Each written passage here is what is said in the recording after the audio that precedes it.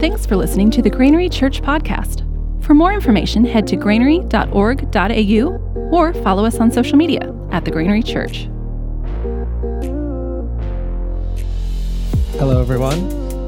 If there are any younger people who need to go, now is your time to go. I think your leaders are exiting the building, or not the building, the room. Follow them. That's great. Don't leave the building, please. Thank you. Great. My name's Jake. If I haven't met you, I'm sorry for that. Please, love to meet you after the service. It's really good to be with you guys here tonight.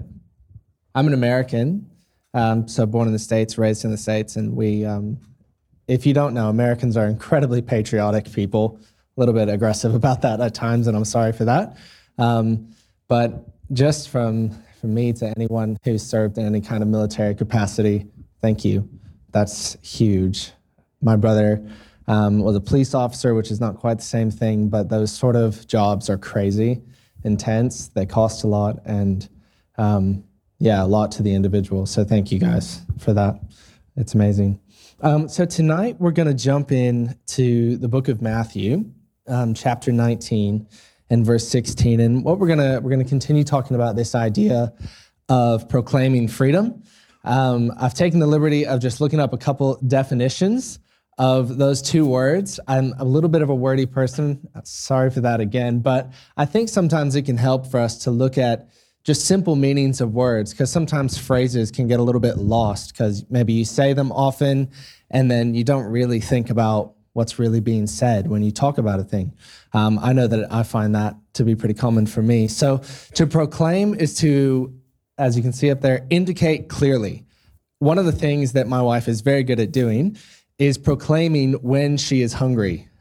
She indicates extremely clearly when she wants food. So to proclaim, indicate clearly. And freedom is the state of not being in slavery or bondage. So it's a state of being where you are not held against your will in any capacity. So that's freedom. So when we talk about this challenge of proclaiming freedom, we're indicating clearly that there is potential for a state of not being in slavery or in bondage.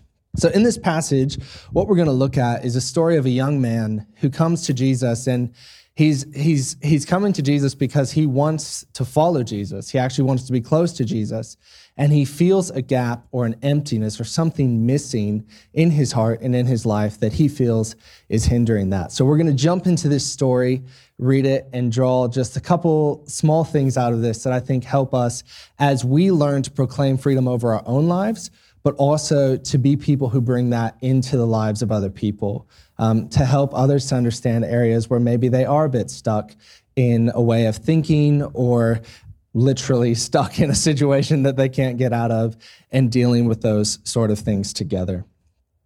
Verse 16 of Matthew chapter 19.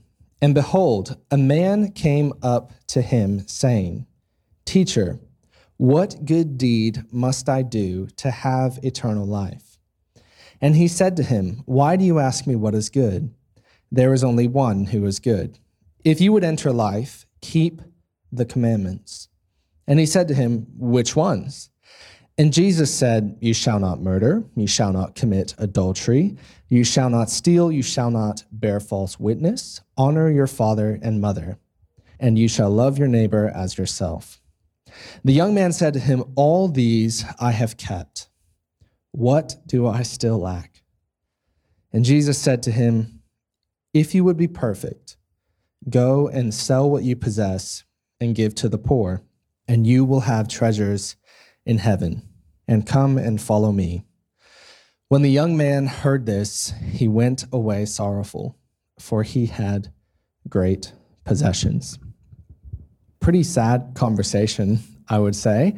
This young man comes to Jesus quite excited. Another passage where this story is shared, it actually says that he comes to Jesus and he kneels in front of Jesus. He's very earnest about the conversation that he's about to have with the Son of God. And he says, "What do I have to do to have this eternal life? You've been sharing with everyone that you meet about eternal life. You're saying that you have the bread of life, that you are the way, the truth, and the life. I want this life. What do I have to do to get it? And Jesus is really, really witty. I love the way Jesus communicates. Have you ever heard someone, just the way they talk, or when you read what they write, you're like, oh, the way this guy, he's brilliant. I love the way he does this. That's how I feel about Jesus. Anyway, he communicates in such a way where he actually goes straight for the young guy's heart. And that's what Jesus always does in communication. He goes right after the heart of the person in front of him. And he says to him, well, follow the rules. You know the rules, right? Don't kill anybody, don't lie, don't steal, don't commit adultery. Follow the rules. That's how you gain life. And the guy's like, no. That's not what I'm talking about. I've done that my entire life. I've been following the rules. What are you talking about? I know that I'm not supposed to kill, and I've never killed anybody, and I've never committed adultery. I've been following the rules. I really have. So automatically, as Jesus communicates this to the young man, I can just see in his mind. I'm imagining if Jesus had said that to me, and if that was my mindset, and sometimes it definitely is my mindset, God, why isn't this situation different? I'm doing everything right. Why isn't this what I want it to be? And I can see Jesus saying, well, are you doing everything right? I'm like, yeah, I'm doing the best I can. Nobody's perfect, but I'm like really trying.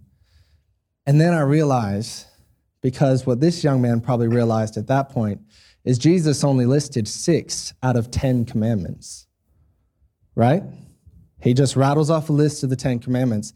The other 4 commandments in this passage all have to do with being close to the heart of the Father. All of those commandments can actually be summed up in love the Lord your God with all your heart, soul, mind, and strength. So this young man earnestly is following Jesus, and he's so actually bound by this idea that if I do everything right, this eternal life that is supposed to be, it must be that if I do everything right. And he's tried really, really hard. Can anyone relate to that in a situation where I've tried really, really hard to get this life or to have this experience that I know is good, and it just isn't working. And I think so often our assumption as humans when things go wrong or when things go right is I must have done something to make that go wrong. Or I must have done something to make that go right. And I think that one of the things that God wants to bring freedom for us, and this isn't a lack of responsibility, but this is just understanding that regardless of whether or not things are going right, regardless of whether or not I've done things right, the closeness that God wants to have with me doesn't change. And that's the beautiful thing about what Jesus is trying to communicate to this young man in the passage. Because Jesus says to him, sell everything you have, give it to the poor, and you will have treasure in heaven. And come and follow me. In this passage, the word treasure in heaven, sometimes when we think of heaven, who goes straight to like after I die, right? Anyone? Oh, it's a thing we do so often, especially in Western culture. We don't have the background of Hebrew culture and the way that they thought and the way that they believed. But in this passage, when Jesus says you will have treasure in heaven, he's actually not talking about just when you die. That's part of it, but that's not all of what he's talking about, because Hebrews believed that there's this place 6 inches above your head. And in this space is called heaven. In this space is where your spirit lives. It's where God's spirit can communicate to your spirit. It's where enemy, Satan, can lie to you in that place. It's the connection of your spirit to the spiritual realm. And it's a place 6 inches above your head, and it's heaven. That's what they believed. So when Jesus said you will have treasure in heaven, Jesus isn't just saying, look, if you sell everything, if you give it all up for me, when you die in 50 years, or whenever it is that you're going to die, you're a young man, so maybe 70 years, when you die, there'll be a pile of gold there that you can have and you can enjoy with me. We'll have tacos together and it'll be great. That's not what he's saying, although I'm sure that's part of the picture. What he's saying is your soul, that place where your soul lives, will be fulfilled. It won't be empty. It won't be broken. And this thing that you know how you said you lack something, I'll give it to you. I tell you what, I'll trade you your love of money for a fulfilled soul. This is the offer that Jesus is bringing to this young man. And it's actually astounding how often, even as believers, we can find ourselves in a situation where, if we're really honest with ourselves, there are so many things that we love, that we've chosen to love, that we've chosen to put a lot of time, energy, and effort into. If I'm being honest, it's probably soccer. I put a lot of energy and effort into Manchester United, and I believe. So there's things that we just really put our heart and our soul into, that sometimes if we were to give those to the Father and release our care over them, and instead put that same amount of care, devotion, and effort into a quiet time with Jesus, our souls would be satisfied. This is the invitation that he's offering this young man. The saddest part of this story is that the young man walks away from Jesus. Jesus is offering him freedom from something that's really powerful. Jesus is saying, look, this thing that you love that's actually not giving you life, that's leaving this massive hole in your purpose and in your identity and in everything you want, it's actually something that you can see it when you look at yourself. You know it's there. You came to me. And then the man decides to walk away. The beautiful thing about Jesus is that his offer of this freedom and this beauty and this relationship isn't a one-time offer. For us as believers, he continues to offer. He continues to communicate with us. He continues to say, look, I'm here today, and I'll be here tomorrow and the day after that, and I will be consistent and committed to you. Jesus offers to take our brokenness, our pain, whatever it is, and trade that in for wholeness and healing and life and beauty. I think that's awesome. I think it's amazing that Jesus chooses to do that. The other thing that the man really struggled with, it wasn't just his possessions, it was his position. If you read in another context, another passage where the same story is written, we find that he's actually a ruler, a rich young ruler.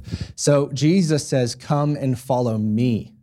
So what Jesus is saying, your need to be in control of a situation, your need to have strong power and say in what's going on, that's actually stealing your life, because you're coming up against situations that you can't control, things that you can't solve. At this time in this young man's life, all of Israel was in chaos. There were rebellions happening left, right, and center. People were being murdered and hung on crosses. Like, Jesus wasn't the only one hung on a cross. There were people hung on crosses during that time and age literally every day. It was not an uncommon thing. So it's a very negative time. And he's a ruler, he's a leader, and he has this responsibility. And probably he has a sense of, I have to fix this. I have to be the one to take this on. And again, Jesus is saying, you can come and you can follow me. And I'll take that sense of responsibility to something that you probably can't fix anyway. I'll take that. And what I'll do is I'll give you a purpose that will define you forever, regardless of whether or not the nation of Israel rises again, regardless of whether or not whatever you're meant to be leading succeeds. Beautiful thing about what this means for us is most of us here are probably Christians, I'm guessing, at least 5 of us. And maybe there's a couple people who aren't. The offer of freedom that God is extending in this way and in this place is open to all of us. If you're in a place where you're feeling like, oh man, the reality is I do feel empty, and I do feel that there are some key things in my life, whether it's in the area of finance, in the area of family, in the area of personal, like how I feel about myself, those areas, if there are places where you're like, this is not right, this isn't complete, this isn't how I'm meant to be living, I can tell that this isn't right. Jesus is so ready to come and say, look, lay those things down and spend some time with me. And I'm not saying like give up your whole life right now and go off and be a missionary. That's not what I'm saying. I'm saying go spend that time with Jesus in that moment when maybe you're tempted to watch a little bit too much, highlights of Manchester United games, or maybe you're a little bit too concerned about what's going on at work, what's going on in the state of the world around us. Who knows, the world's a little bit messy right now. Yeah, it's kind of not that cool all the time. But the beauty of the freedom that God gives us is regardless of whether or not we're doing everything right, regardless of whether or not the thing that we're responsible for, the thing that we need to fix is being fixed well or quickly, all of those things set aside, Jesus is willing to be close and connected with us. So I want to read just a quote. I was praying and I was like, God, I just want to have a quote, just to sum it up in one phrase or one little paragraph. So I prayed about it and I rewrote it 10 times and I've got it here. And I want to close on this. And I want to invite us as I read this, just to ask God if the person that I'm about to read about, if you feel like that's you in any area of your life. And what we're going to do is just, as the band, you guys can probably come back up. We're just going to spend just a second and just hear from God over this area of, man, am I deciding where I'm allowed to be free? Am I resisting the freedom that God is wanting to bring to me in this area of whatever it is? You know what that area is. And then just to let him talk to you. Let him spend that time. Take that 2 or 3 minutes right here, right now, to be with him instead of trying to necessarily figure it out ourselves. A person who finds their value in the temporary fulfillment of the world or the ever-changing standards of success will find it a daunting prospect to live and exist in a place where their primary value is intrinsic and not based in what they can bring to the table or accomplish, but rather in the value ascribed to them by Jesus Christ and his sacrifice for them. As we lay down these areas of, man, my value isn't based in my success, who I am doesn't, what I'm able to accomplish doesn't define if I have worth or value, those things that hold us together, those things that maybe shouldn't hold us together that we rely on. As we lay those things down, we have this opportunity to be in a place called the kingdom of God, where Jesus tells us we're valuable because he loved us, where Jesus tells us we're valuable because he died for us. And there's a great amount of freedom in that truth in any situation that we come up against. So God, we welcome your spirit. We welcome you to speak to us and to move and to have your way, God. We just take this small little, conversation. We submit it to you. And God, whatever you're saying, that's what matters. And we welcome you to speak to us as individuals and as a community. And we love you, Jesus. Amen.